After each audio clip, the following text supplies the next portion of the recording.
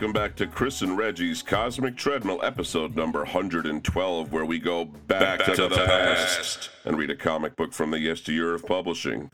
You can find us every Sunday on chrisandreggie.podbean.com and subscribe to us via iTunes, Stitcher, Podbean, Google Play, iHeartRadio, Spotify, and by listening to that taunting internal narrative that drives you insane. Ooh, because this week we're talking about Twisted Tales, published by Eclipse Comics in 1987.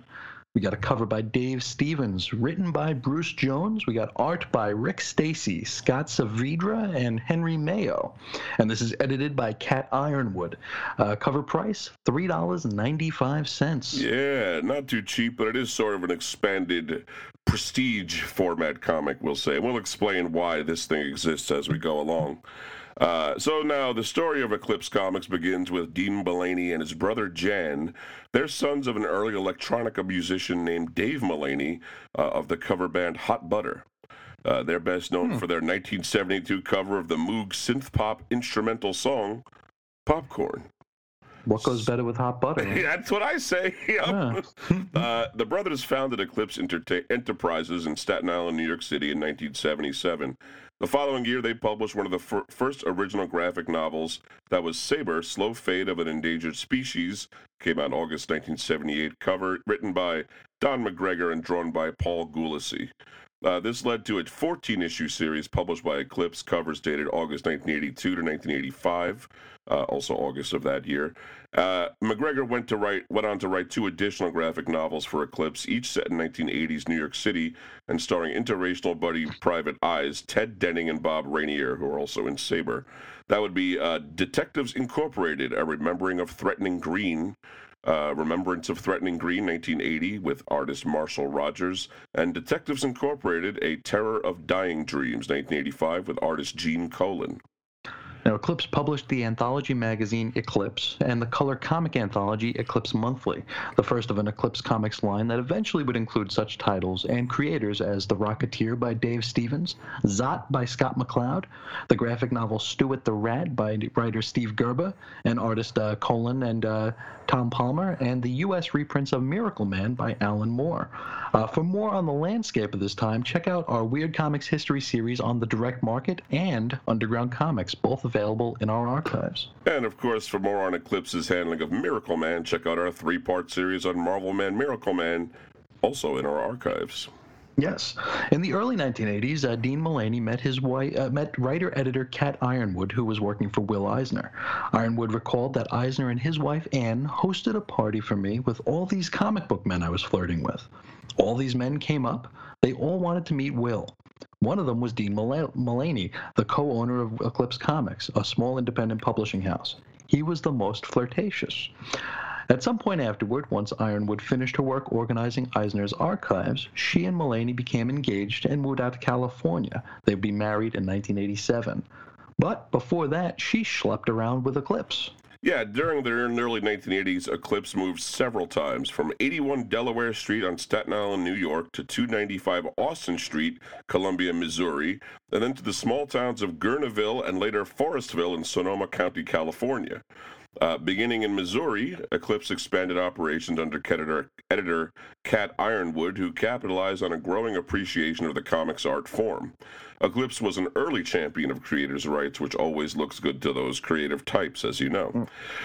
Indeed, it was under her that they published most of the aforementioned works, and also brought out graphic novels featuring opera adaptations such as The Magic Flute by P. Craig Russell, and children's literature such as an adaptation of The Hobbit by J.R.R. Tolkien. She also edited sets of offbeat trading cards that covered subjects such as the Iran-Contra scandal, the savings and loans crisis, the AIDS epidemic, and the Kennedy assassination, as well as true crime accounts of serial killers, mass murderers, the mafia, and organized crime. Now, Twisted Tales was published on a bi-monthly schedule by Pacific Comics from November 1982 to May 1984 for 8 issues. With 3 exceptions, that would be William F. Nolan's The Party in issue number 8, Dennis Etchinson's Wet Season, issue number 9, and David Caron's If She Dies in issue number 10. All of the stories in the entire run of Twisted Tales were written by Bruce Jones. He scripted for Warren Comics originally, and we'll learn more about him soon. When Pacific Comics collapsed in 1984, its creator-owned properties moved over to Eclipse. And again, more on this, check out those direct market episodes in the Marvel Man, Miracle Man series. In 1985, Ironwood and cartoonist Trina Robbins would co-write the Eclipse book Women and the Comics on the history of female comic strips and comic book creators. This was the first book of its kind, and it gained a lot of mainstream attention. By this time, Eclipse Comics was selling 500,000 comics a month and was the third largest comic book publisher. And then, a flood wiped out much of their inventory. This was 1986. There was also a deal to translate manga, which turned out to be a little bit more expensive than they'd projected. Cat Ironwood, who was then part owner of Eclipse Comics, would divorce Dean Mullaney. There was a bum deal with publisher HarperCollins, and then other costs that were just sending the company into a tailspin. New issues were still going out the door, but any revenue from back issue sales ground to a halt immediately. A lot of that, or all of that stock was gone. Yeah. Now, it was time for a Hail Mary play in order to dump the work that had been paid for and to try to get a little bit of a return on their investments. And so we have this odd, unnumbered collection of never-before-printed stories under the series title Twisted Tales. Yeah. Now let's take a look at the cover here. We got a picture by Dave Stevens of what looks like a punk rocker getting handsy with Joan Jett. To be fair, the punk rocker might be a zombie. The tattoo on his arm designates him as a member of the, quote, Dead Boys. He's either a zombie or he's really just very ugly. Emaciated and ugly, yeah. Now, Dave Stevens is the same fellow who created The Rocketeer, and we'll put a pin in his bio for this episode since we'll probably read an issue of that series eventually down the line. I have a strong feeling about it. Yes. Inside cover are credits, which is white type on black background, if you're curious about it. So that's nice and easy. The first story is Termites from Mars. This one is written by Bruce Jones, just like all the stories in this book. He was born in 1946 in Kansas City, Missouri. He broke into comics in the early 1970s and moved from New York City from Kansas City, looking for work as a comics artist for just that reason. He made his professional debut with major publications, Black and White Horror Comics magazine, Web of Horror #3, April 1970 cover date. He wrote and drew the 6-page story, Point of View. In 1970, Bruce Jones published his first novel, The Contestants, with Beeline Publishing. He then freelanced for Marvel Comics, writing stories for Kazar and Conan the Barbarian, as well as writing and drawing science fiction and other stories for the Black and White magazine Marvel Feature.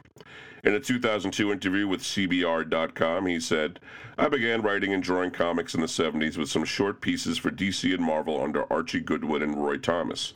It was rough in the beginning because my background was science fiction and mystery, and a very traditional style superhero ruled then. The climate was what you might term confining. I moved back to the Midwest to look for advertising work and ended up doing more comics instead. Marvel's Black and White magazines, especially the science fiction books, because I loved to draw alien planets and I'd read a lot of sci-fi as a kid." Bruce Jones also wrote for Warren Publishing's Black and White Horror Comics, Creepy and Eerie, increasingly as the 70s wore on. He would explain, "Eventually I was offered Red Sonja to write by Roy Thomas, my first regular comic job. I began writing steadily for the Warren books, Creepy and Eerie, etc., when Louise Jones took up the helm there. I still believe Black and White comics have tremendous potential, and the oversized magazine format is a great showcase for the art. There's also more room for lots of text, which I was into at the time. I was lucky to have Rich Corbin, Russ Heath, and Bernie Wrightson working at the same time. When Louise moved to Marvel, she brought me along, and I began regular work as the writer on Kazar and Conan. That was fundamentally the end of my art career. I wasn't fast enough to do both, and I enjoyed the thought process of writing, which allows you to get out of the house and walk around while working." That's the key part. I think the get out of the house and walk around part might be what is so lucrative to the writer. A key perk, yes. Now, under the pseudonym Philip Rowland, Jones would also write for Warren's rival, Skywald Productions, their line of comics. In 1979, Jones met April Campbell, and they formed a writing partnership. From 1982 to 1984, Jones and Campbell, who formed the company Bruce Jones Associates, packaged, edited, and chiefly wrote the Pacific Comics titles Twisted Tales and Alien Worlds, which was sort of the sci-fi counterpart to the horror comic Twisted Tales. They also did Somerset Holmes, Silver Heels, and Pathways to Fantasy, all for Pacific. During this time, Jones published a short story collection, The Twisted Tales of Bruce Jones, with a cover and occasional illustrations by Richard Corbin. He said, at that time, the independent comics boom was in its infancy, and I got a call from Steve Shanes at Pacific Comics offering me just about carte blanche on my own line of books and the opportunity to move to sunny California. It was too much to resist. I did Twisted Tales, Alien Worlds, Somerset Holmes, etc. for Pacific. Then Eclipse picked up the ball when Pacific Comics went bankrupt, which is right around when this Twisted Tales collection came out. Certainly, and we'll get into that right after we jump across the table and meet Rick Stacy.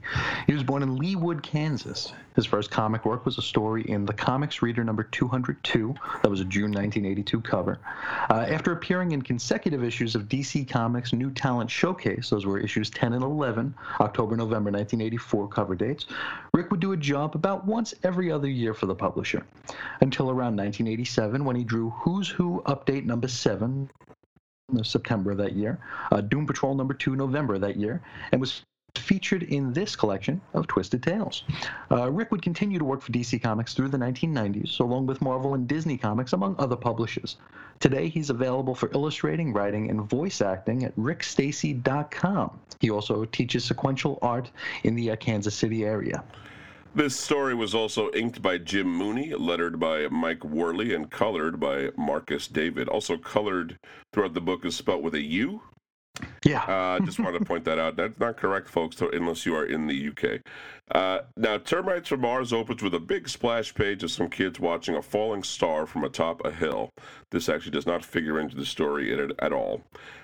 Just going to say up front, this is one of those baby boomer nostalgia yanks that were really common in the wake of the movie Stand By Me, directed by Rob Reiner from 1986. Think of the television show The Wonder Years, the movie The Sandlot. You know, there were just tons of these rosy reminiscences about 1950s America, narrated by Mr. Kindly Voice will be featured here. And then we went to read the comic. Exactly, that very thing. And the opening splash page of this comic is a stretch of road through a small town named Crystal Falls in the state of Illinois. We know that because the sign reads Crystal Falls, the heart of Illinois, in the foreground. And then we get the main narrator. Now I'm going to tell you all about the Termites from Mars, and I'm going to tell you about Denny Colt and Dougie Fremont and Porky Webster and the Rialto Theater and the Hanley House and the Union Cemetery and the Dark Man and Margie Brewster's breasts and me. And it's going to take some time, so pull up a chair and get comfortable. Could we just not? Really? Come on, Dad. If you're under 40, and you probably are if you're reading this comic book, I still got a year and a month. You got a little while. Much of this is going to seem alien to you. This is a story about 1956 and what it was like to be a kid then. I don't think people think the way they did in 1956 anymore. You mean they don't believe black and white people should drink from different water fountains? It's a whole new era these days, I'll tell you. Huh. And I'm damn sure kids today don't. But try real hard anyway, because it's kind of important. Shut your eyes and lean back, and try to imagine a time before color TV and VCRs and computers and even transistors. Try to imagine a time when patriotism and war were synonymous, when jingoism was an uncoined word but an everyday practice. And these are supposed to be good things to reflect on, right? When blacks were colored, and bubblegum was a penny, and flying saucers were really up there. Everyone was sure of it, and Davy Crockett and Buffalo Bob sold cupcakes to millions. I feel like everything after blacks were colored really didn't belong in the same sentence. It really seemed to be on a different list to me. If it sounds awful, well, it was. Well, at least we're in agreement about that. I wouldn't go back. I loved it, but I wouldn't go back. Except for that one night. That special night I'm going to tell you about. That Halloween night, October 31st, 1956. I was 12 years old, a preteen for the last time. Innocence was having its final shrug inside of me, a last tug of childhood before junior high hurtled me irretrievably down the paler corridor of adulthood. No, don't worry. You got plenty more tugs coming in your adult years, right. too. Everything is fresher and somehow more exciting viewed through the eyes of youth. Nothing is dull and much is indelible. Come join me now in Crystal Falls, Illinois, and see again. I remember being really bored when I was a kid. I don't know about you. I tell you, yeah. Most of the time I was bored. Now, to the story. Two kids burst out of a school, a blonde kid in an orange sweater and a brunette kid in glasses wearing a scout uniform. The fella in the foreground, the blonde one, is our narrator, Brian. As a child, of course. Yes. What can I say about that Friday night? It was just the best night in the world. That's all, especially during the school year. Homework? Forget it. Sunday evening was soon enough. For now, there's the whole weekend to look forward to, and Halloween weekend at that. School's out, man. It's out. Yeesh. When summer vacations start, this kid must, hyperventilate. Right? This is like the Friday in October. He's, going crazy over it. Going nuts. Now, the two we've seen meet up with two more kids on bikes. We got a chubby one in a baseball cap and a more nondescript brown-haired kid. The ritual's the same. Beat it from the schoolyard before the bells through ringing. Hop on our trusty Schwinns and Power Blast in the dark nebulae, shrieking our hero's name.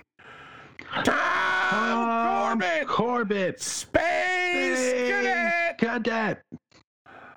And then, this is Joseph Green of Grosset and Dunlap would develop the character Tom Corbett, Space Cadet. He was inspired by a Robert Heinlein novel called Space Cadet in 1948. But based on his own prior work, a radio script for Tom Ranger and the Space Cadets, or it's Tom Ranger and the Space Cadets, which was submitted in January 1946. I don't know if it's two different scripts or what the deal is, but that's how it was written out. It's true. This remained unperformed when Heinlein's novel was published. Green then reworked his radio script into a script for a daily newspaper adventure script, which also never produced. Oh, well. Tom Corbett first appeared on television in 1950. The stories initially closely followed the scripts written for the unpublished newspaper comic strip. Now, Tom Corbett is one of only 6 TV series to appear on all 4 networks at the time, along with The Arthur Murray Party, Down You Go, The Ernie Kovacs Show, Pantomime Quiz, and The Original Amateur Hour. This show, Tom Corbett, first appeared on CBS from October to December 1950, then ABC from January 1951 to September 1952, then on NBC from July to September 1951, then Dumont from August 1953 to May 1954, and then back to NBC again from December 1954 to June 1955, with the final broadcast on June 25th, 1955. And because I know not everyone knows, including myself, the Dumont Television Network was an early network that once rivaled other commercial networks, but they did not make it to the present day. Yeah, and we probably could go on a 45-minute tangent about the life and times of the Dumont. We could, I know. It really is interesting stuff, but it's a whole different thing. Yeah. Yes. Now, the stories followed the adventures of Corbett, of how do you say, Venusian? Venusian, I would say. Venusian Astro. Venus, yeah. Yes, he's from Venus. And the smug, bigoted Roger Manning, cadets at the Space Academy, as they trained to become members of the Solar Guard. Apparently Astro existed for Roger Manning to make bigoted remarks at, being from Venus. That was his whole thing. That's his whole gimmick. Now, the action takes place at the Academy in classrooms and bunk rooms, aboard their training ship, the rocket cruiser Polaris, and on alien worlds, both within the solar system and in orbit around nearby stars. In the final season, the character Roger Manning is replaced by T.J. Thistle, who plays pretty much the same role. Tom Corbett, Space Cadet, would spin out into a series of ghost-written novels, a comic strip drawn by Ray Bailey that ran from 1951 to 53, and a short run of comic books by Dell Publishing. Now, back to the comic we're reading. The 4 boys wind up at a soda shop. Just picture one that you've seen in nostalgia pieces like American Graffiti and Back to the Future. Yeah, it's the same as that. Same stuff. Narrator says, first stop, Marcy's Market. Fremont wants his 3 musketeers. Colt a pack or 2 of Liquor Maid. And Porker a double cherry phosphate. And me? I'm still looking for Spaceman gum card number 20. Crash landing in a Mercurian bog. I know this comic comes with a narrator, but does it come with a translator? I think I need a little bit. Yeah, what the heck? The narrator notes that Doug, that's the fella in the scout uniform, is what's-his-face is Brian's best friend among this group of pals. That's right. And Denny, that's the other brown-haired kid, he's called the Spirit, after Will Eisner's newspaper comic of the same name. That strip first appeared in June 20th, 1940, ended on October 5th, 1952. Actually was in its own pull-out section, totally produced by Eisner. Every prior Halloween to this, says the book, Denny dressed up as the Spirit in his dad's overcoat and fedora with a domino mask, hence the wonderful nickname. Yes, and for more on the Spirit, you can check out the episode of Weird Comics History where we discuss Will Eisner. That's true. That's right. There'll be stuff in there for you. Back to the story. Denny stops by the drugstore to buy a pair of legitimate-looking binoculars. Yeah, he says, I've been saving 6 weeks for these things. Yeah, the heavier kid named Porky, obviously. He says, binoculars? What are you going to do with them? And Brian says, you could have bought 40 packs of Liquor-Maid for what that cost. 80 if you buy them from the guy over in the park. Denny says, Liquor-Maid, gum cards, cherry phosphates. When are you guys going to grow up? Grade school's almost over. Looks like someone didn't get the memo that this is his last year of innocence, huh? You know what I'm going to see through these things tonight, do you? Just Margie Jean Brewster's boobs, that's all. Bull! Really? How you going to do that, Colt? It's simple. Every night, Margie undresses in front of her bedroom window.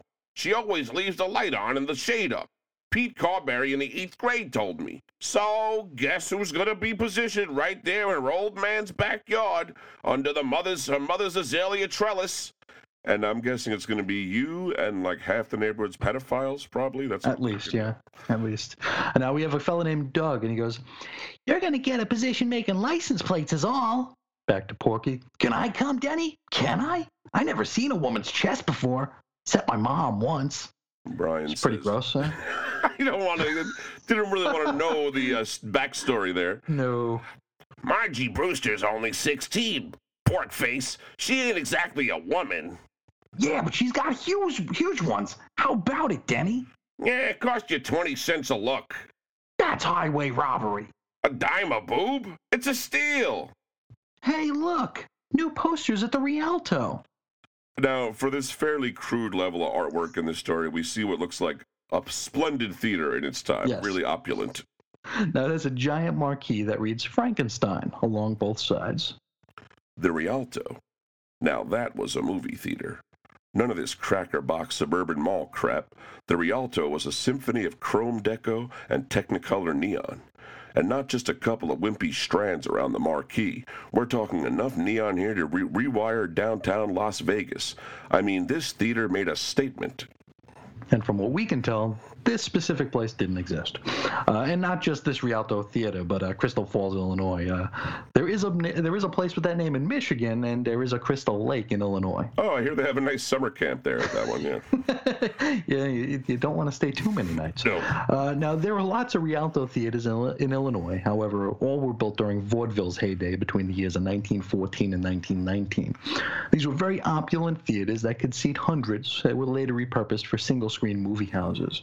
Really, this bit glorifies the heyday of movie-going when you can go see 2 movies, newsreels, a bunch of cartoons, and scream yourself hoarse at a movie screen for like the price of cost of a quarter. Pretty much. I mean, that's what parents used to use instead of before babysitters. On Saturday afternoons. Yeah, exactly. Yep. Get rid of the kids all day.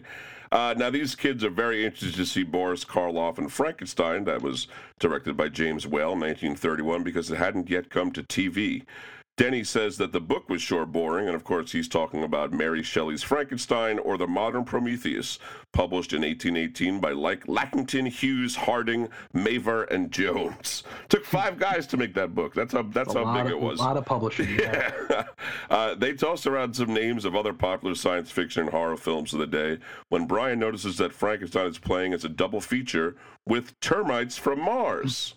Which is a real Woody Woodpecker cartoon from 1952, which was directed by Don Patterson. Not a movie, unfortunately. No. Narration kicks in, and it did look neat.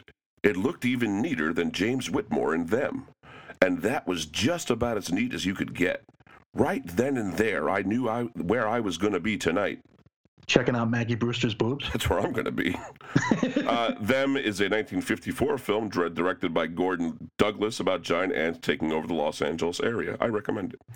The boys agree to meet back there at 7 p.m. to see this sweet double feature.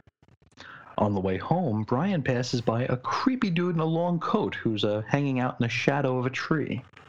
I was about halfway home, pedaling serenely down Maple Drive, when I saw him for the first time that night. A shadow-cloaked figure standing beneath a big maple tree in a long coat and floppy hat. He was all alone, and maybe it was the trick of the fading light, but he seemed to be staring at me. The dark man. At home, Brian bursts through the front door of his house and he runs upstairs as his mother yells at him for running. He passes his little brother wearing Mickey Mouse he is, asking to borrow his catcher's mitt. As he runs past his mother doing needlepoint, she tells him, of course, don't run. It's a gag. It's a running. Yeah. It's a, quote, running gag. In this room, Brian puts together a model plane while listening to his radio. If there's anything on earth to equal the simple pleasure of listening to X-1 before supper and finishing a Revell plastic model of a Curtis P-40, I'd like to know what it is. Well, first we have to know what you're talking about. Right. Now, X-1 was a half-hour science fiction radio drama which was broadcast from April 24th, 1955 to January 9th, 1958 on NBC. Initially a revival of NBC's Dimension X from 50 to 51, the first 15 episodes of X-1 were new versions of Dimension X episodes. But the remainder were adaptations of stories by popular authors of the day, such as Isaac Asimov, Ray Bradbury, Philip K. Dick, Robert A. Heinlein, Frederick Pohl, and Theodore Sturgeon. A Revell plastic model is, well, pretty much what it sounds like, a plastic model kit made by a company named Revell. Louis H. Glazer, a California entrepreneur, founded a plastic molding firm called Precision Specialties in Hollywood during 1943. Along with hired work, they had a line of toys beginning with model trains produced under the name Revell. Around 1950, Glazer acquired molds for toy model kits of Ford's Model T car, and the modeling line was born. The company had its ups and downs, and maybe we'll get to more of it someday, since they used to have ads in comic books. But suffice to say that for now, in the 1950s, they led the plastic model kit market. And the Curtis P-40 Warhawk is an American single-engine, single-seat, all-metal fighter and ground attack aircraft that first flew in 1938. And that about sums it up. That's not much more to say about it. It's a plane. Later at the dinner table, Brian's parents are arguing over the forthcoming presidential election. His dad thinks Adlai Stevenson will win, while his mom thinks Dwight Eisenhower will win. This was a hotly contested race of the day. Eisenhower won, as we know now. The way these two argue over the matter is really annoying. It certainly is. The father goes, Stevenson will win. Mom says, Eisenhower. Stevenson, people are sick of the Republican Party. Eisenhower, he's got that smile Helen Keller loves. That's not a nice thing to say, no. All right? Stevenson's a genius. Eisenhower's a war hero. Eisenhower's wishy-washy. Stevenson. Ike. Adlai. Ike. Now I understand why some people would join the Green Party, right? Or abstain from voting and moving to a shack. Yeah, just move to a shack. Get off the grid. Now, Brian's parents argue like this the entire night. All night. It's ridiculous. It doesn't end. And it's just the same words over and over. Yeah. Now he prepares to go out for the evening. Soon as he's hurtling down the stairs, his mom chides him for running as he exits.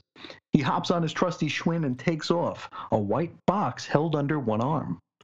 It was only 6:30, but I had good reason for leaving early. Doug Fremont's family would be through with dinner at their house, and Doug, as usual, would be waiting in the basement.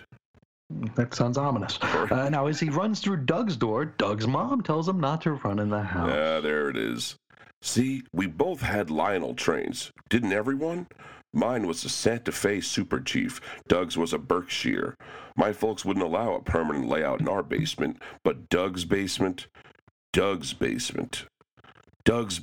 was, well, heaven. If it had a black light and a bunch of beanbag chairs, we all knew a guy like that. Yeah, I might have been that guy, quite frankly. The original Lionel Corporation was formed in September of 1900 by Joshua Lionel Cohen and Harry C. Grant in New York City.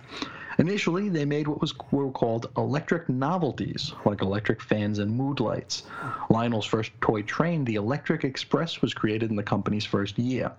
It was not intended for sale to customers, but rather as a storefront display.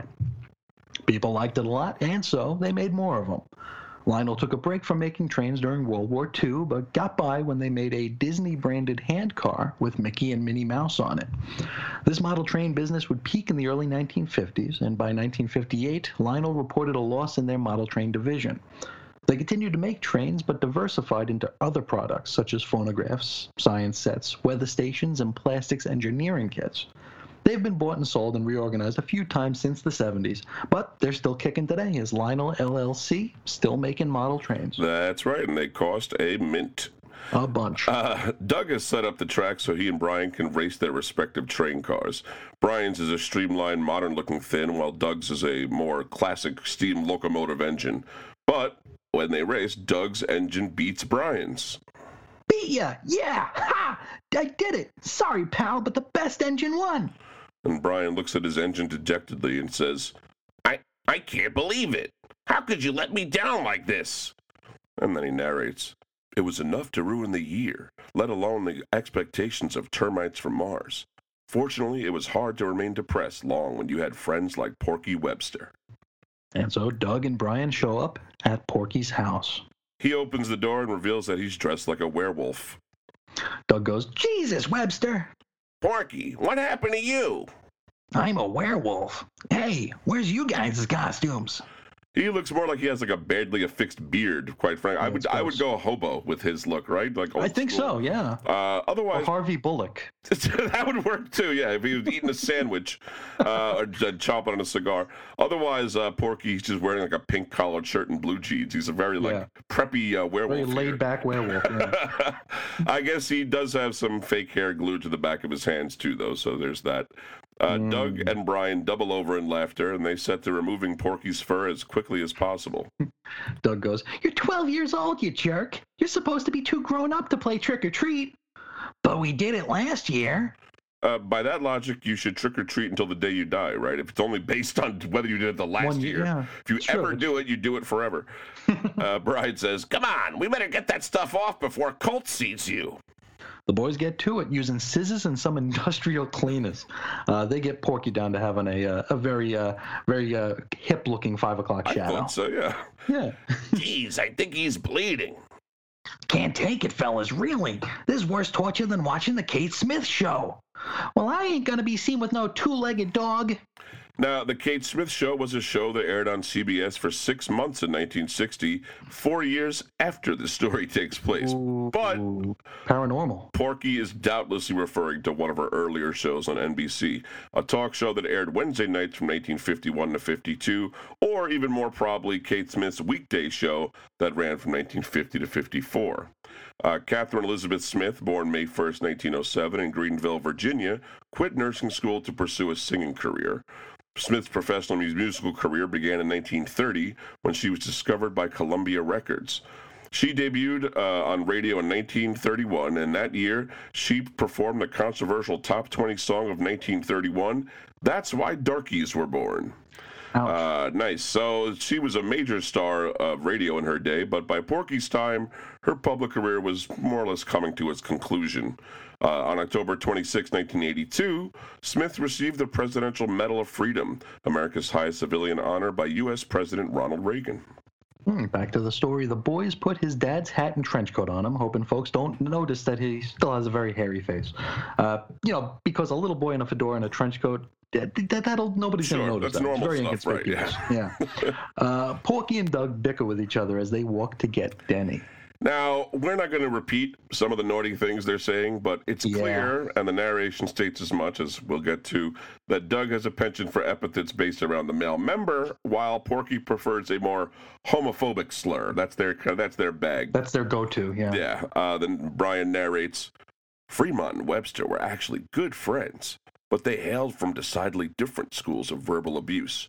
Porky believed that gay euphemisms were the best source of personal debasement, while Doug favored certain portions of the male anatomy. And then Brian says, "Cool it. There's Margie Brewster's house." Colt was in the bushes below Margie's window, just like he said he'd be. We made the mistake of letting Porky give the first greeting, werewolf fur and all. Hey, Colt! Yeah! Jumping Jesus, what the hell are you supposed to be? A walking armpit? He's a werewolf. Seen Margie's boobs yet, Spirit? Nah, but I'm expecting to any minute. So just cough up your change, boys, if you intend to ogle them melons. I get first look. Brian narrates a long section about how important boobs are to young men. Yes. If you need clarification on this, you can ask the young man about it. They will let you know. They'll tell you. They will tell you. So the boys hang around a little while waiting for Maggie Brewster to show in her window, but then they get cold. A peek into the living room's picture window reveals that she's watching a movie with her parents and won't be retiring to bed anytime too soon. So the boys decide to bag and head to the movie. Except for Denny Colt, that is, his binoculars did cost 40 packs of Liquimade. Yeah, he ain't going to give that up, so. No. Narrator says, "We left Colt among the azaleas. At that point in my life, insects from other planets took decided precedence over the female form. Doug, Porky, and I went off to play the Porkers' Pop a visit. Took us about 10 minutes, climbing through backyards and through Sutter's fields. And then, all at once, there we were, and the house on the hill." Porky goes, "Hiya, Pop!" Porky addresses a headstone in a crowded-looking cemetery. It looks like Porky's dad is deceased, though details are hazy. I don't think we'll ever know. Yeah, Porky had never known his real dad. He died before Porky was born. And according to the Porker, his mother changed the subject every time Mr. Webster's name was brought up. He was a total enigma to us, but Porky was convinced he'd been a great guy, and since no one would tell him his father's history, Porky just made one up. "Best pilot in the whole Navy, my dad was. Wiped out an entire Japanese armada, my old man did. My mom told me." And Porky weeps. Mm-hmm. Before the boys leave, they pick up a bunch of rocks. Then chuck them at a creepy-looking house on the hill. That sounds like something a bunch of boys would do. Sure. And before we left, we always had to pick up a couple of rocks and pay our respects to the Hanley house on the hill, squatting there like a malignant toad. Deep, dark, and terribly silent.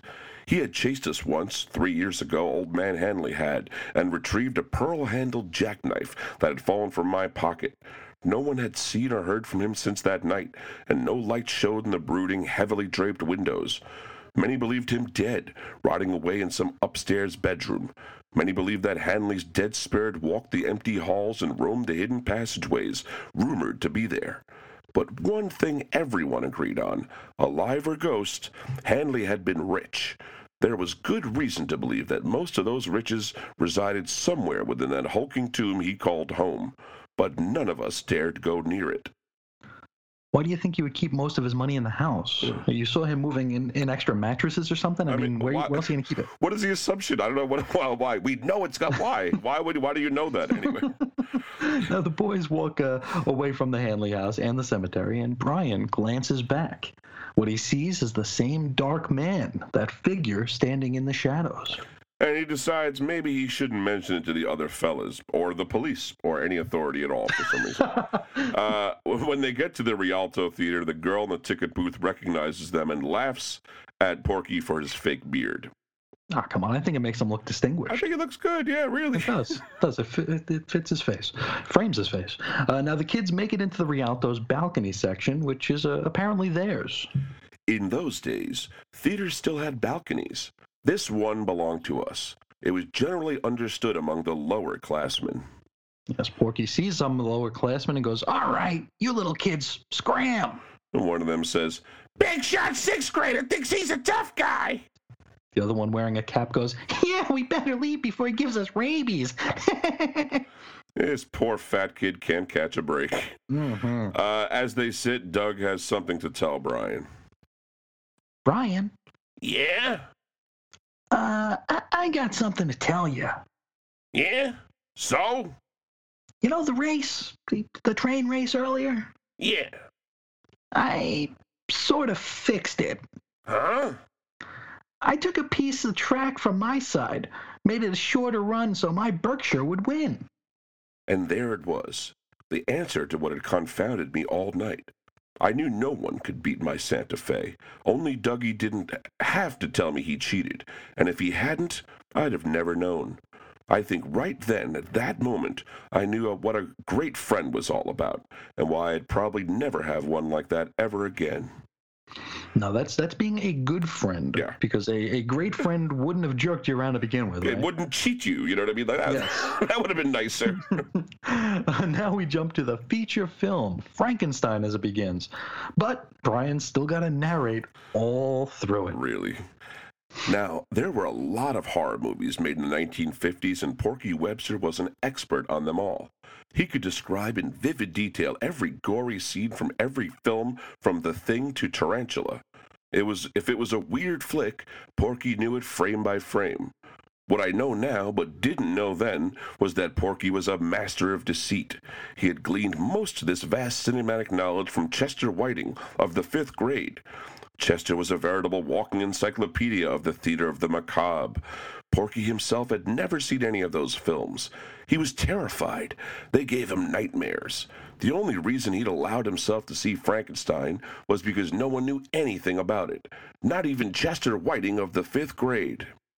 I feel like we just uncovered a conspiracy with the lowest stakes in history. I know, really. Is there a don't care button I can push here? Like, what? Porky comments on the film, goes, pretty boring so far. And then Dr. Frankenstein in the movie says, he is just resting, waiting for a new life to come. Doug shushes Porky with a shh. Yeah, this movie's a loser. Shh. Knock it off, Webster. It went on like that, Porky munching popcorn loudly and critiquing every minute of celluloid. Good! In 15 minutes the storm will be at its height. Then we'll be ready. It looks like the boiler room at school. Shh. Shh. Then Frankenstein's monster shows up. Porky was relentless in his abuses, right up to the time when the monster came through the door backwards. That did it. One gander at Karloff's physiognomy, and the porker was over the rail. Yeah! Grab him! Porky flips over the rail of the balcony anyway and falls to the shrieking crowd below. He lands on the floor with a whoomp, somehow not hurting himself or anyone else. I've often wondered since what it felt like, sitting there in the audience looking up and seeing an overweight, bug-eyed werewolf hurtling down a hail of popcorn and juju fruits. I've often wondered, too, how the porker survived it unscathed. But he did. But the stunt did get them all kicked out of the Rialto. Brian is really annoyed by this, and he looks ready to sock old Porky there. You damn stupid, damn idiot, damn moron! We'll never get to see it now. It was playing for one damn night only. See, Porky, he calls people gay, Doug talks about their willies, and Brian says damn a lot. Mm-hmm. Take it easy, Brian. One night only. One damn night only. And you have to fall out of the damn balcony on your damn head before the damn picture even starts. Damn it! Brian's so wound up, he decides it's time to head back to the old Hanley house. He wants to get his pearl-handled jackknife back. Come on, I mean, you knew that was coming eventually. It was always going to end this way. It was Chekhov's pearl-handled jackknife. It sounded, in the cheerful glow of Rialto neon, like a swell idea. But as we treaded our way back through the deserted cemetery toward the cavernous maw of Old Man Henley's front porch, I began to have my doubts. You already stole Stephen King's short story idea. Do you really have to crib his writing style, too? I mean, really, the cavernous maw of a porch? Oh. Give me a break. They creep into the house, which looks dusty and abandoned. It's your basic haunted house. Creepy hinges that are creaking, wafts, hazy wasps floating around the air cloth covering all the furniture. And then they all come to the bottom of some stairs. And Porky goes, are you going up, Brian? Of course! Then after a pause, Porky says, when do you think you might be going up, Brian? When I'm ready! After another pause, Porky goes, getting anywhere close yet, Brian? Almost. Okay, I'm ready now. Brian leads the rest of them up the steps, despite Porky's protests. And while Porky and Doug fight in their usual fashion, the boys creep along the hall, and then they hear a low moan. Moan. And then it came, a sound I shall remember all the rest of my days, a low guttural groan that rose quavering into the ghastly animal-like wail, echoing towards us from somewhere within the Stygian depths of that malignant house. It was followed immediately by a gagging, nostril-searing smell, like something from the pit of hell itself, like stale chili and Rialto popcorn. Stygian depths. Doug goes, Jesus, Porker, was that you? Sorry, fellas. I think I filled my pants. Buddy, if you've pooped yourself, there'd be no thinking about it. You would know. You'd know. Then the moan comes again. It's him, Old Man Hanley. He did die. It's his ghost. He's coming for us. He knows we're trespassing, and he's gonna swoop down on us and tear off our heads and shove rat spit down our necks and jack our bodies into a million little... Shut up, Webster. Maybe the old guy's in trouble. Maybe he fell and hurt himself or something. That's ridiculous. I'm going with Porky's ghost theory. Yeah, that makes the most sense, sure. Yeah. Now they creep down the hallway toward the moaning until they reach a door. Porky begs Brian not to open it, but Brian does anyway. He really wants that knife. Yeah. Behind the door, a bunch of greasers are torturing Old Man Hawkins, and one of them is using Brian's pearl-handled jackknife. Would you look at that? The narration goes, it was Old Man Hanley, all right, and he was hurt bad. And the three hulking hoods surrounding him didn't seem the least bit sympathetic. Someone had finally decided to see if those tales of hidden wealth were true. Hanley wasn't a pretty sight, but what made it worst of all was that blade they were using to carve him up. I recognized the shiny pearl handle immediately. I think if you were to ask Old Man Hanley, he'd probably say that him getting carved up was worst of all. Yeah, I don't think the knife would factor into his opinion on that. Yeah, the greaser goes, what the hell? Get him! Oh! The boys run quickly. Then they split up. They'd all been chased before, so this is sort of an operation for them. And each exhibits a weird new ability. Doug runs toward a wall and ricochets off it, sending his pursuer crashing into the wall that he had bounced off of. Porky hides on top of a chandelier, and when his pursuer smells Porky's work, the chandelier falls down and maybe kills him? I mean, it seems like it could have, right? I mean, sheesh, that's a bunch of crystal, jagged pounds and pounds of crystal. And Brian just runs very fast, and he tries the ricocheting trick that Doug used, but he smashes through a plate glass window. You can't all be the Prince of Persia. No. He lands outside with a big thump, dazed and probably concussed. But the main greaser holding his knife is still hot on his trail. The greaser chases Brian all the way to the cemetery, and Brian then reaches onto a mausoleum and pulls himself up onto the roof. I knew I'd never made it all the way back to town, much less my front doorstep. So in desperation, I grabbed onto the nearest thing I could find and began to climb. In my dazed condition, I thought it was a tree. What it was a crypt, an old decaying limestone crypt that had been in the Hanley family for generations. I didn't get far. As he gets up there, the greaser actually grabs Brian by his ankle. I was dead meat, and as that killer began to drag me off the roof of that ancient crypt, all I could think was now I was for sure never going to get to see termites from Mars. That's what you were thinking? Yeah, dude, you could believe me, you could miss that one. Fortunately for me, the combination of all that excitement, the fall, the fear, and those 2 Mars bars I'd consumed at the movie began to take their toll on my insides. I gave it up. All of it. Which is to say Brian pukes all over the greaser. And it's green for some reason. Yeah, very biley, yeah. Yeah.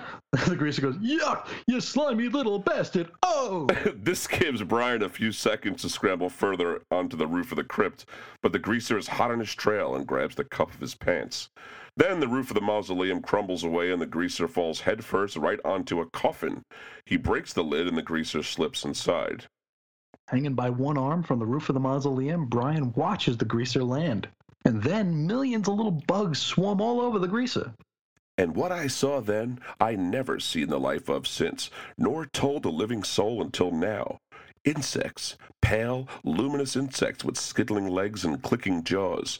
Thousands of them, millions of them, covering the crypt's dank interior as they poured from the shattered sides of the coffin.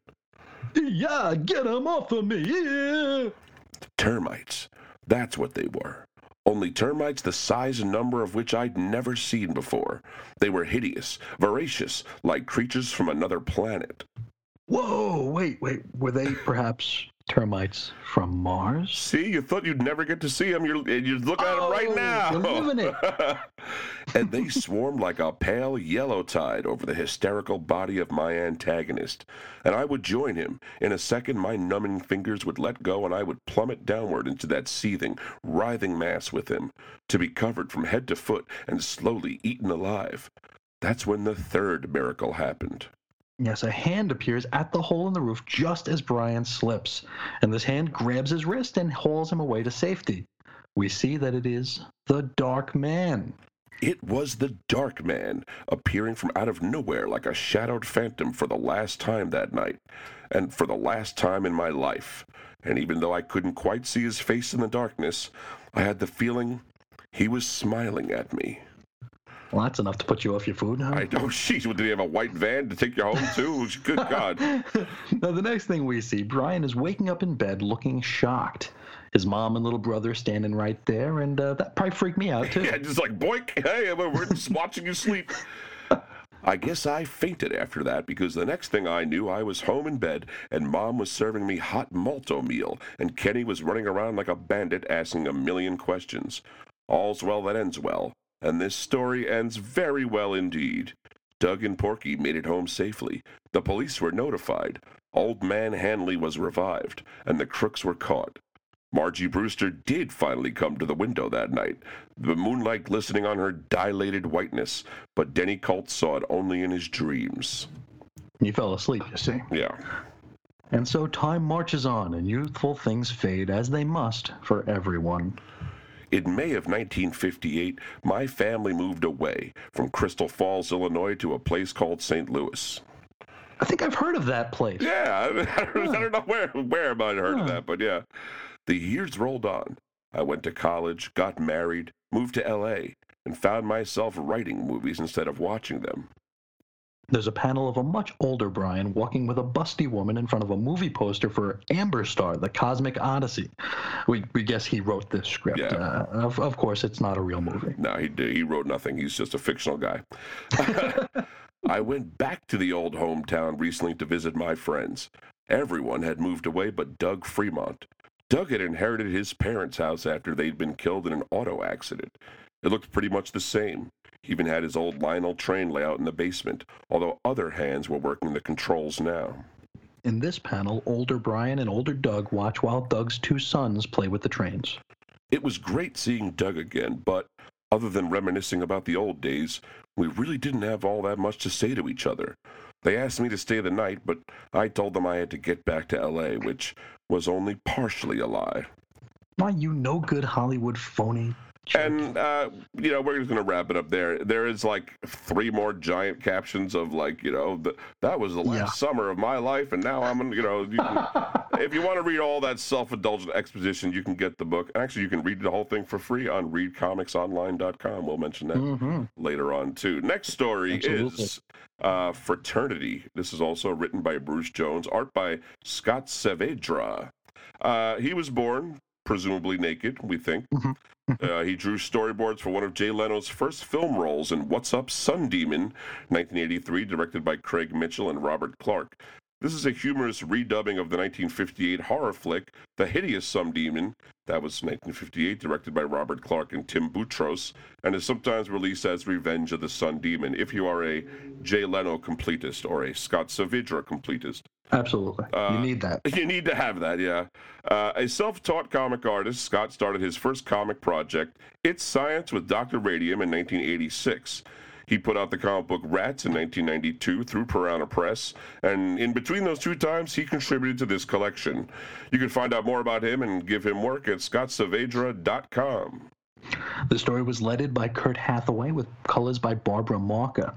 And our story opens at a nightclub where lots of beautiful people are smiling and dancing. Of course, there's beautiful people in 1980s terms, which in this case, it means yuppies. It means yuppies, basically. A short, balding man named Harry Soames is chatting up a blonde woman at the bar, and this is our protagonist. He goes, I was sitting clear over there on the other end of the bar. But the moment you walked in with that beautiful smile, I said to myself, "Buzz off, you little Nimrod!" The blonde storms off quickly, and Mr. Soames looks, as you might imagine, pretty bummed out. Yeah, the caption kind of narrates the scene, says, "Funny thing about constant rejection, you never really get used to it. You never stop hurting inside. The knot only twists tighter, the longing only increases. Isn't that right, Mr. Soames?" And Soames thinks to himself, sure, walk off. Walk right out of my life. Harry grabs his coat and heads for the exit. Place is a dump anyway. Don't know why I come here. He steps out into the city night and into his modest one-room apartment. Shouldn't waste my time on women. Should be home, reading a good book, improving my mind. Other things in life than women. Really, Mr. Soames? And what is that? Certainly not your bleak little apartment, not the yellowed pages of your pathetic little library. You're approaching 40 years of age, Mr. Soames. Most men are married by now. Most men have found somebody, anybody. I don't want just anybody. Oh? And who is it you do want, Mr. Soames? That beautiful blonde at the bar tonight, perhaps? Or how about that gorgeous brunette Miss Thompson at work? Maybe Madonna isn't busy tonight. Why don't you give her a ring? Shut up. Harry Soames plops on his bed, which looks more like a highfalutin cot. Tired. Christ, I'm so tired. Yes, that's it, Mr. Soames. Go to sleep. Go to the soft, comforting sanctity of sleep. They're waiting for you there, Mr. Soames. The blonde, the brunette, all of them. That's the best way to possess them anyway. That's the only way. Possess them? What is your problem, Caption Voice? Yeah, he just wants to sleep with them. Doesn't have to own them. God, no. Now, that night, Harry dreams. Boinking a brunette coworker. Actually, that might have just been the next day. Yeah, at his office, a woman says, "Harry! Hey, wake up!" Huh? Oh, gosh, I fell asleep. Harry has a job at a desk pushing papers that doesn't look very pleasant. It looks very exciting, though. Yeah, really. He works in a bullpen. Seems his nearby coworkers find him quite amusing. Yeah, the woman, Miss Thompson, says, "Let Mr. Honeywell catch you, and you'll be out of a job." Miss Thompson, wait. Well? That is, what I want to say is, Well, come on, I haven't got all day. I was thinking, perhaps you're free tonight. And Miss Thompson curtly turns and walks away and says, "Sorry, I've got a date." But I... And one of the co-workers says, "Nice try, Mr. Soames. She almost looked twice at you that time." Imagine keeping track of that. Really? Now, that evening, as Harry strides in the rain, the hectoring words of his coworker ring in his ears. I don't care. I just don't care. To hell with them. To hell with all of them. He heads back to that same nightclub that he struck out in last night. A couple of patrons even just make fun of him as he walks in. Yep. He slides into an unoccupied booth. Just a drink. Just one drink. Then I'm getting out of this hole. What's this? Somebody left a newspaper. The front page of the newspaper has a picture of a crime scene, and it reads, "Man found murdered, Hunter's Point. The body of a Mr. Robert Wilkes was discovered by police here early Tuesday morning in what was being described as a homicide without apparent motive. And yet, no next of kin have been located, and it is believed Mr. Wilkes lived alone." My God. The caption reads, "What is it, Mr. Soames? What is it about this terrible headlines, the pathetic photo that gets to you? Is it that you identify in some way with the victim, with the suddenness, the senselessness of his death? Does it remind you somehow of the senselessness of your own life?" Jeez, the caption voice is worse than my mother-in-law. My God, hectoring all the time. Or is it the fact that like you, the man had no friends, no family, no one to wonder why their loved one doesn't return home, no one to grieve at the empty chair at the dining room table? I mean, he did get a front page obituary, so that's pretty cool. I would say so, right? Yeah. I don't think I'll be getting that, yeah. Think of all the babies born that day that were going to have that page framed on their walls forever. Soames reacts again. He goes, "My God." Harry Soames is crying as he considers the article he's read, and a blonde woman possibly the exact same blonde woman from last night passes by and says, "Mister, hey, you all right?" The caption reads, "What causes you to do it, Mr. Soames? And more importantly, why does it come so easily?" My brother. It's my brother. The guy in the newspaper? Oh, gee, honey, that's rough. So, to make a long story short, she gives him a ride home. They go upstairs with Harry to comfort him, and then they sleep together. To use television censors parlance, of course. Yes, of course. The next day, Harry Soames strolls into work looking happy and spry. Yeah, one of his coworkers says, "Hey, would you look at the smile on old Wallflower Soames' face?" Yeah, another one goes, "What happened, Soames? You finally get lucky?" And he didn't say anything, but he did, yeah. Mm-hmm. That night, Harry's back at the nightclub trying the same shtick, but it doesn't work. And it looks like the exact same woman anyway with a different hairstyle. It's true. Now, as Harry leaves the bar that night, he ponders. And the caption reads, "Even before you were through with your phony spiel, you knew it wasn't going to play, didn't you, Mr. Soames? Something was missing, a sincerity behind the words. You no longer felt sorry for the dead man, and it showed in your voice. It was a neat trick, but it was a one-time trick." Harry finds himself walking into another night spot. "Now, here's a dive you've never tried before. Why not make it one for the road?" And the television at the bar is playing the news. And there's a story about a 10-year-old boy who was struck by a train. Harry is seated next to another blonde and another new hairstyle. "Terrible. Just terrible." "It's Tommy. Oh my God, that's my little brother." "Oh, geez, mister, that's awful." "Like my own son, Tommy. Oh, Tommy, if only they let me see you." And she goes home and sleeps with Harry. But there's someone in the shadows who follows his every move now. "Looks like you're on a roll, Mr. Soames. Another night, another make-believe tragedy, another delicious dish." And then Soames notices the shadow and goes, "Must have been just some wino looking for a touch. Yeah, that was it." The next night, Harry Soames pulls the same stunt by reading about another new murder in the newspaper. And that night, while the blonde of the evening sleeps, he sees the man in shadow standing outside of his home. "It's that man again. He's following me. I swear he's following me." The next night, or some night anyway, Harry's at the bar thumbing through the newspaper for murders. Thinks to himself, "Nothing on the front page this week.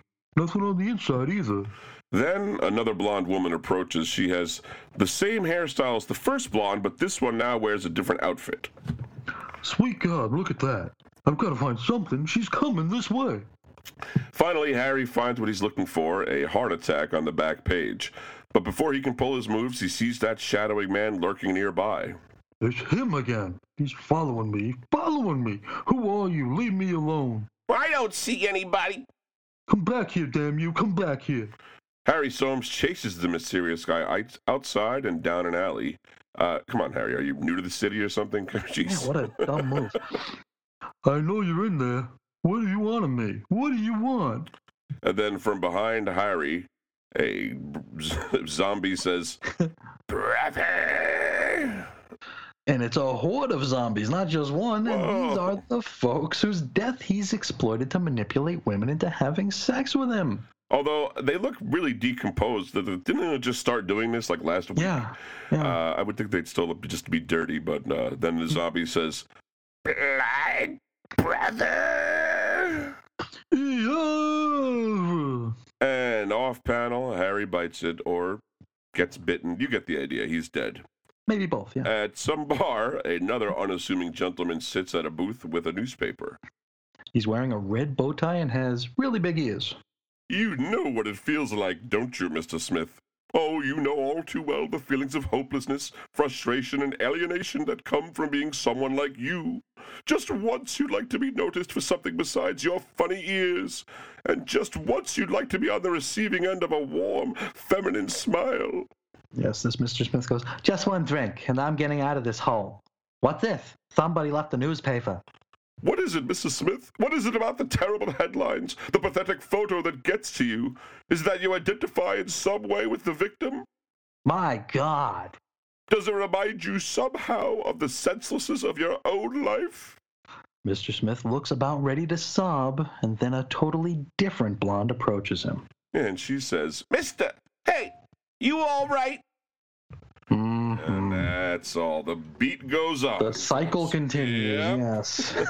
That takes us to our third story, Night Dive, which was written by the same fella, Bruce Jones, but we do meet a new artist, Henry Mayo. He would get his start in comics on Blackthorn 3D series number 4 that had a June 1985 cover date. He'd color a story for Jamie Hernandez in the anthology Anything Goes number 2, December 1986 cover for Fantagraphics Books. He drew all 3 issues of Dinosaur Rex, that was January through June 1987 for Upshot Graphics, and I bet around the same time he probably drew this story for this comic book. Yeah. It looks to us like he left comics for the far greener pastures of graphic and concept design for feature films, which include Men in Black, Shrek, and Scooby-Doo, and like many others, for reals. Yeah. You can hit him up at hankmayo.com. The letters here are by Carrie Spiegel. Looks like Hank did everything else. The opening panel here shows a very smug, lithe guy looking guy with slicked back hair. You know, if he had darker hair, he'd be like a dead ringer for Prince Namor the Submariner. Absolutely. He's in a locker room, proudly sitting before a locker with his name on it, and it reads Roger Peterson. Yes, and Roger is our narrator, and he says, well, here I am at last. Let me tell you, it's quite the place. I mean, as many times I heard about this joint, it's even more than I expected. It's really pretty snazzy. Of course, it does get lonely around here at times. It's strictly exclusive, you understand, and the women may be beautiful, but they're kind of hard to get to know. But anyhow, I got my own locker. I finally got my own locker, and I really am a member, and I guess that's something. But here, and I'm getting ahead of myself as usual, the story doesn't start here. It begins on the locker-deprived planet of Napsakia. No, I'm only kidding. No. The scene shifts to Roger aboard a boat called Monkey Business, peeling his shirt off and getting to work. It starts here in San Diego, Balboa Harbor to be exact. That's me, Roger Peterson, on the deck there. Nah, that ain't my boat. Hell, I wish it was. And I ain't about to take her out neither. What I am about to do, I'm about to clean the barnacles off her keel for $2.80 an hour. It's how I make my living, sweating and cussing over richer men's boats. Life's not great. Now, Monkey Business is an American yacht built for the use of the Turnberry Isle Resort Marina in southern Florida. Guests that have hosted aboard this yacht included Elton John, Elizabeth Taylor, Jack Nicholson, and Julio Iglesias. In March 1987, the yacht was leased by William C. Broadhurst, and he and former U.S. Senator Gary Hart sailed it to Bimini for an overnight trip with 2 women, one of whom was Donna Rice. After he became candidate for the Democratic nomination in 1988 presidential race, questions about an affair with Donna Rice came up for Gary Hart. Then, a picture of her sitting on his lap aboard the Monkey Business surfaced, torpedoing any hope he had to be nominated, despite Republican operative Lee Atwater's admission that the photo had been staged to discredit Hart. Dirty business. Yeah. Which happened after this comic was released, we should say. Yeah. So it looks like the name of this boat is probably just a coincidence, or Bruce Jones possibly saw the actual boat and dug the name. Yeah. Today, Donna Rice is a communications director and spokesperson for Enough is Enough. That's a nonprofit organization that has been making the internet safe for families since 1994. After dropping his bid for the presidency, Gary Hart will return to private law practice, and today is one of the world's foremost authorities on terrorism and world security. Well, bless his heart. So, Roger continues delivering his statement of intent.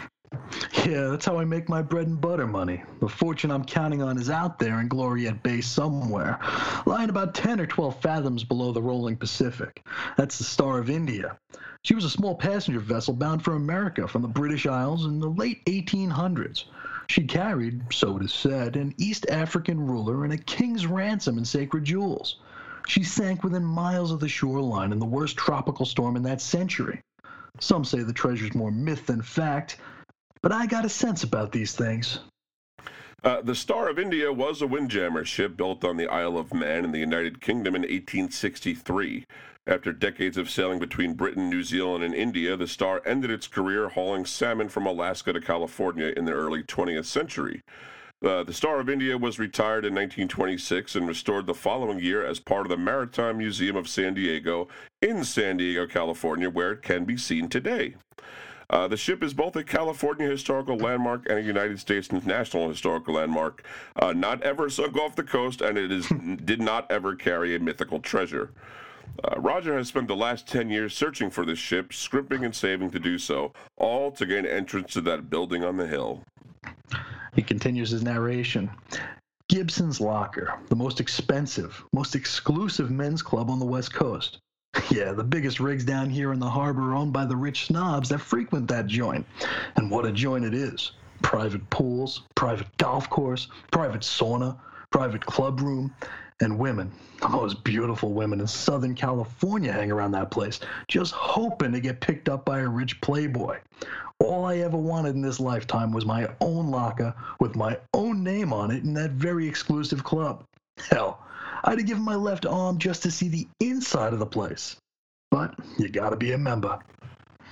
Sorry, sir, but we only accept members who have forfeit their right arms. Ah, what a shame. Close. Yeah. Now, from the dock, a man in a brown blazer calls over to Roger. Yeah, he says, Roger? Not Roger Peterson. It can't be. Bill Wentworth. What are you doing here? Just moved in from New York. Good Lord, I haven't seen you since college. You look well, Bill. I mean, you look like you're doing well. Me? What about you? Hey, I wish I could afford a yacht this big. How long have you had her? Well, I don't actually. Still negotiating the price, eh? Say, how about a drink? You're a member of the club, of course. I was thinking about joining, actually. Is it a good club? Good. The best. Come on, I'll take you to lunch as a guest. Back to Roger's narration, he says, That's how I got in over my head. I couldn't tell Bill the truth that I was dead broke. How could I bear the humiliation after all these years? And how could I pass up an opportunity like this to see the inside of that fabled club? Now, Roger is enthralled by this opulent club where he has the best meal he's ever eaten. He tells Bill he's forgotten his wallet when the check comes. I'll have to remember that one. Yeah, it's a good one. Bill thinks nothing of it, then excuses himself to the restroom. It would be pretty hilarious if, Bill just skipped out on the tab at this point. That one I know. Yeah, I know about the running out on the bill. No, we get back at the table. A sinewy old man wearing an ascot gets Roger's attention once Bill has stepped away. He says, Quite a predicament, isn't it? Huh? Who are you? Your pardon, I couldn't help overhearing you. You were talking to yourself rather loudly, I'm afraid. Wait a second. So was the narration audible? Was all this narration said out loud? Yeah. I thought it was just an internal thing. People must have thought he was just talking to himself or something the whole time. All I want is a locker. Yeah, really. You okay? Bye. The name is Jones. I believe I've seen you around the harbor, haven't I? Mr. Peterson, isn't it? Yeah, you've heard of me. Indeed. It's rumored that you're a rather accomplished salvage diver. Would that be true? What's it to you, Jones? I may be in need of a good salvage man. You see, I recently came across a reliable source of information which discloses the exact location of a certain sunken treasure vessel. Perhaps you've heard of it, the Star of India. The Star of... And just then Bill returns from the head. He says, Back again. Say, did you see the legs on that blonde over there, Raj? Not too shabby. Yeah, nice knockers, too. Hey, what are you doing, talking to yourself? Seems that Jones has vanished in the moment that Roger was distracted. Bill shows off the rest of the clubhouse, smugly showing off the locker room with all those named lockers. And Roger goes through it in sort of a daze, still rattled by his experience with that strange old man named Jones. I walked out of there as depressed as I've ever been. Down by the jetty that night, I stood gazing into the crashing waves and thinking seriously about just jumping in. Bill had it all. We were the same age, and I had nothing. Nothing but a lot of stupid dreams. And then, from further up the dock, Mr. Peterson. Mr. Jones, what happened to you in the dining room? Suddenly, Mr. Jones appears to have red eyes, which should be trustworthy. Should be a warning. Yeah, maybe something. Forgive me, but one cannot be too cautious when discussing the location of a sunken treasure ship. Don't you agree? Roger, in fact, does agree, and Mr. Jones suggests that they go salvage the Star of India that very evening. Roger doesn't think diving at night is all that great an idea, though. What better way to disguise our work? My ship rests at anchor just over a mile due south of this point. All the necessary salvaging equipment is aboard. She lacks only a strong back to work the winches and make us both rich. Do we have an agreement then, Mr. Peterson? And Jones looks positively manic right now. Yeah, Roger replies with, but that's a big job for only one diver. Pardon me. I have an assistant to help you. Meet me there at precisely midnight, and by this time tomorrow, you will have that private locker, Mr. Peterson. Yeesh, how loudly was this guy talking to himself before? Yeah, everyone knows his business about the locker. That he wants a locker, yeah. Now, that night, at midnight, Roger reaches Mr. Jones's yacht, and a storm is just beginning to brew. I believe you know my assistant, Mr. Wentworth. Bill Wentworth? What's he doing here? He's already got more money than he knows what to do with. It isn't true, Roger. Pamela left me last week. Took everything. I'm bankrupt. They're threatening to kick me out of the club. Not to worry, Mr. Wentworth. The both of you will be enjoying the privileges of membership in no time. Roger suits up and prepares to dive for that Star of India. Though Bill has a full wetsuit on, Roger's just wearing flippers and a tank, but otherwise swimming trunks. I don't know why, but that's fine. Yes, Roger's narration continues. It was black as pitch in that water. We couldn't have seen our hands before our faces without the torches. I already knew what I was going to do, even before we hit the water. Bill Wentworth had one-upped me for the last time. I could deal with the weird Mr. Jones later. And Roger withdraws a knife from a sheath at his side. And stabs Bill Wentworth right in the water. Ugh! The sharks were already attracted by the light of our torches. A little blood in the water just iced the cake. Trouble was, I dropped my torch in all that excitement. The last thing I saw was Bill's struggling form being ripped apart by Makos. Then blackness closed in all around me. Roger becomes disoriented and doesn't know which end is up. Frantically, he starts swimming towards a faint light, not sure if it's a cave or something on the surface. Yes, his narration continues. It was a cave, and that wasn't even the best part. Then he gasps audibly and goes, I found it! The Star of India!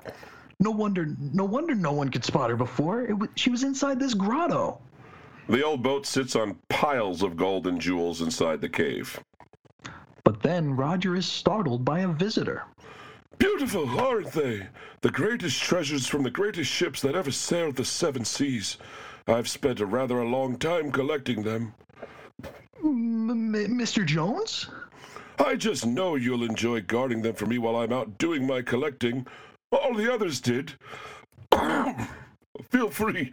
I'm sorry, I have something caught in my throat here. Feel free to roam amongst them. Think of them as your own. It's impossible to leave, of course. Jones turns and walks into the water. Hey, wait, how did you... You're a full member now, so please enjoy the facilities. I must leave you now. Still a few things left on the Titanic I want to get before they poke around anymore. Later, Roger sits before a massive seafood feast, and he narrates, It isn't a bad little club. I guess the dining room's spacious and airy, and the cutlery's the finest 16th century silver, even if the menu is always seafood. Then Roger is shown sitting on a small rock within the cave, surrounded by water, attended by several mermaids. And the lagoon is bigger and livelier than the finest spa on the West Coast. Even if the women are sort of frustrating on a date, I get a little lonely sometimes when Mr. Jones ain't here to talk to. But I guess having my own locker sort of makes up for it. That's mine there, right next to the owner's. And the last panel reveals that Roger Peterson's locker sits just to the right of Davy Jones's. Davy Jones's locker is an idiom for the bottom of the sea, the state of death among drowned sailors and shipwrecks. The earliest known reference of the negative connotation of Davy Jones occurs in the 4 years' voyages of Captain George Roberts by the author Daniel Defoe, published in 1726 in London. Some of Lowe's company said, and this is a quote, "They would look out some things and give me along with me when I was going away.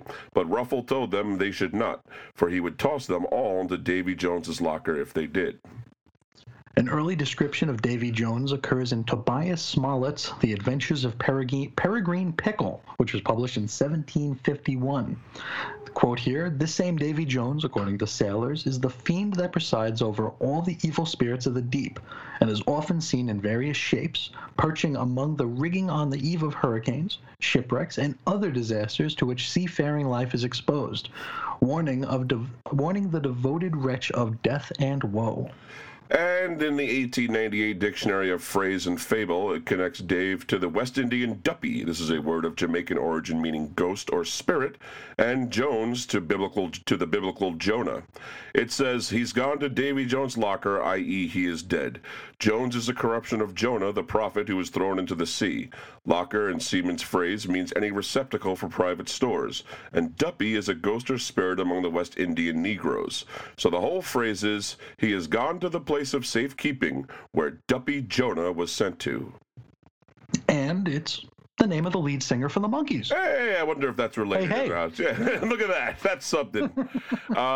So we finally got through this super spooky collection of Twisted Tales. I'm itchy, yeah. Yeah, definitely feeling spooked out of my skin. Definitely feeling like I want to have a nice big drink or something. Big drink of water, yeah. Yep.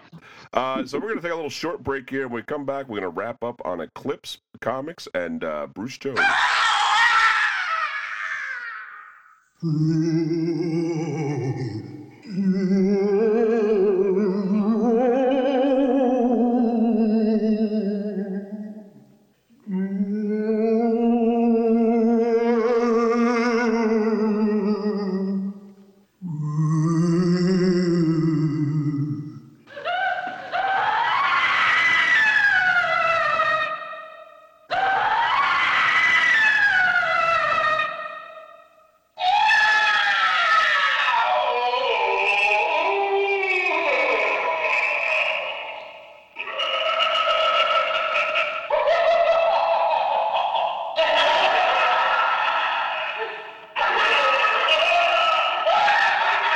All right. Hopefully we all have those termites shaking off our torsos here, and we're back to wrap up. We're going to talk about Eclipse Comics again.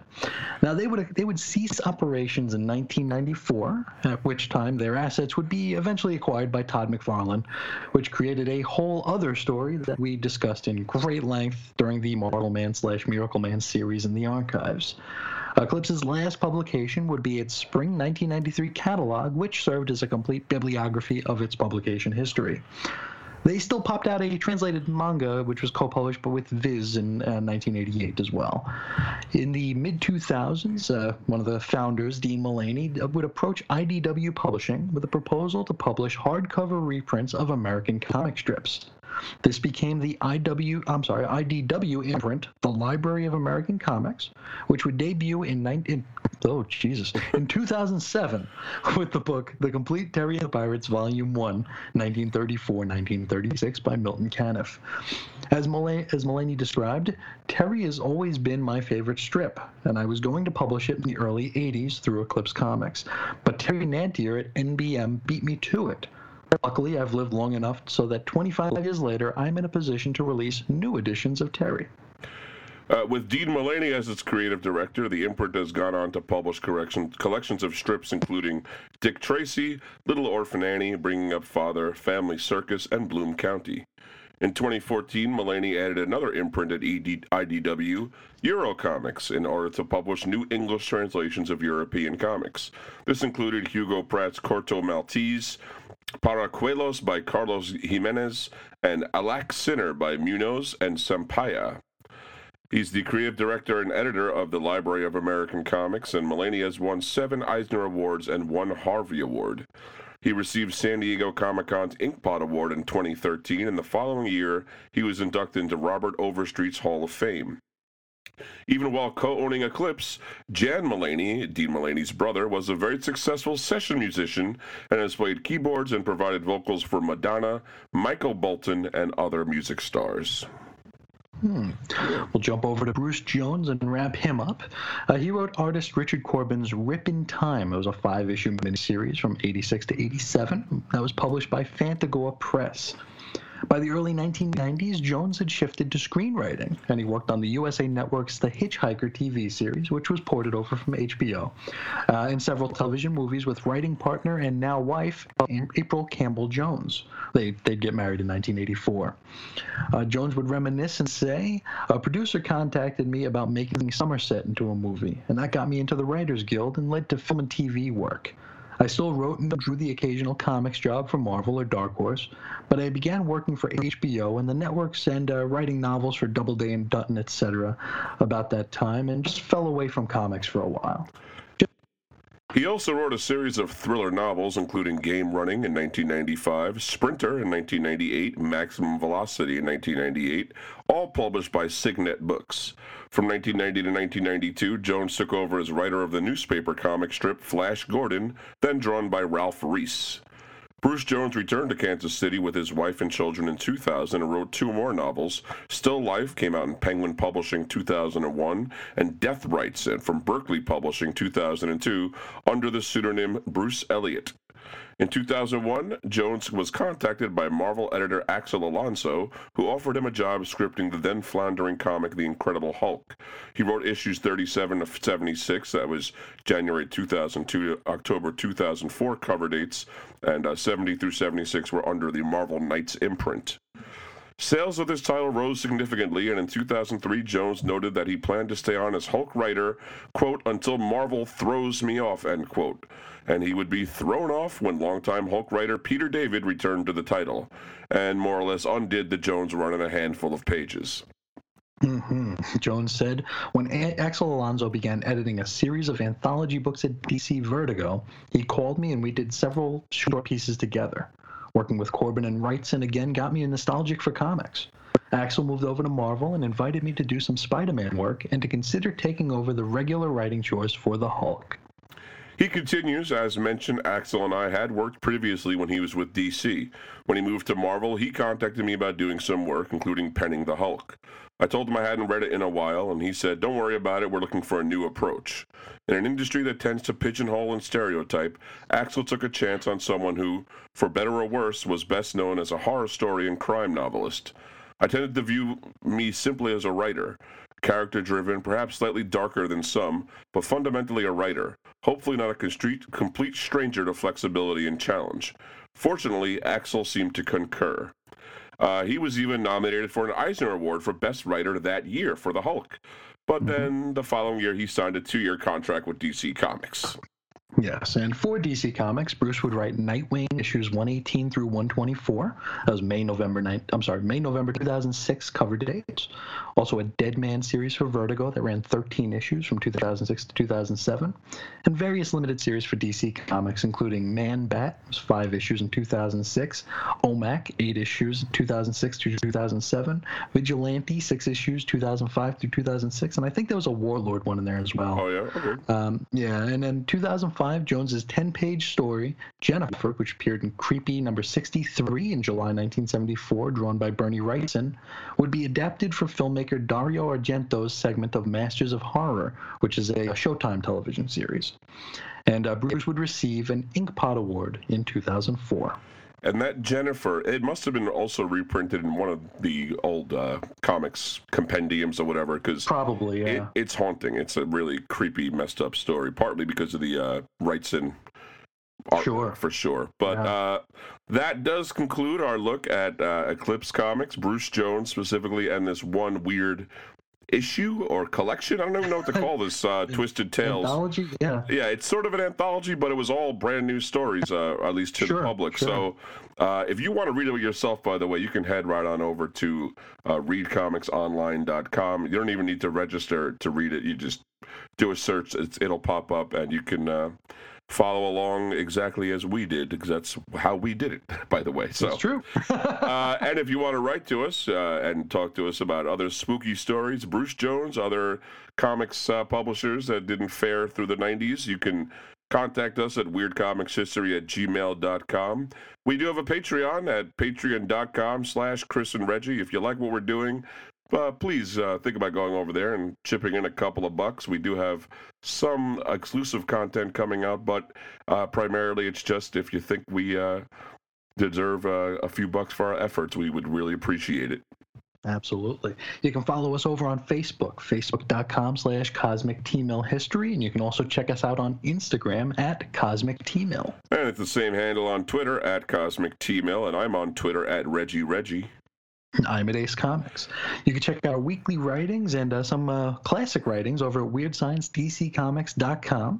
And you can see Chris's daily reviews of DC Comics throughout the many years that they've been in operation over at ChrisIsOnInfiniteEarths.com, where I think you've gone back to the Action Weeklies lately. But you've been dancing around, going around the whole world of DC. I can't remember. Absolutely. I saw Aquaman recently, and some Green Lantern. Go check it out. ChrisIsOnInfiniteEarths.com. And later this week, 1,000 Days in a Row. Woo! Coming this week. Yes. Wow. Yes, and also you can check out weirdcomicshistory.blogspot.com, which has just been given a little bit of a facelift. All right. And it's actually easier to read now. You can find all of our show notes, our links, our images, all that stuff, and also chronological listings of all of our programming. And I think we've given them a pretty thick show this time around, and that's all we got. Very scary. Yeah, maybe a little too spooky. People have to wind down, take it easy. You got anything else for them this week? No, that'll do it. Well, until next time, folks, I want you to keep it on the treadmill twistedly. See ya. What must I do to take a holiday?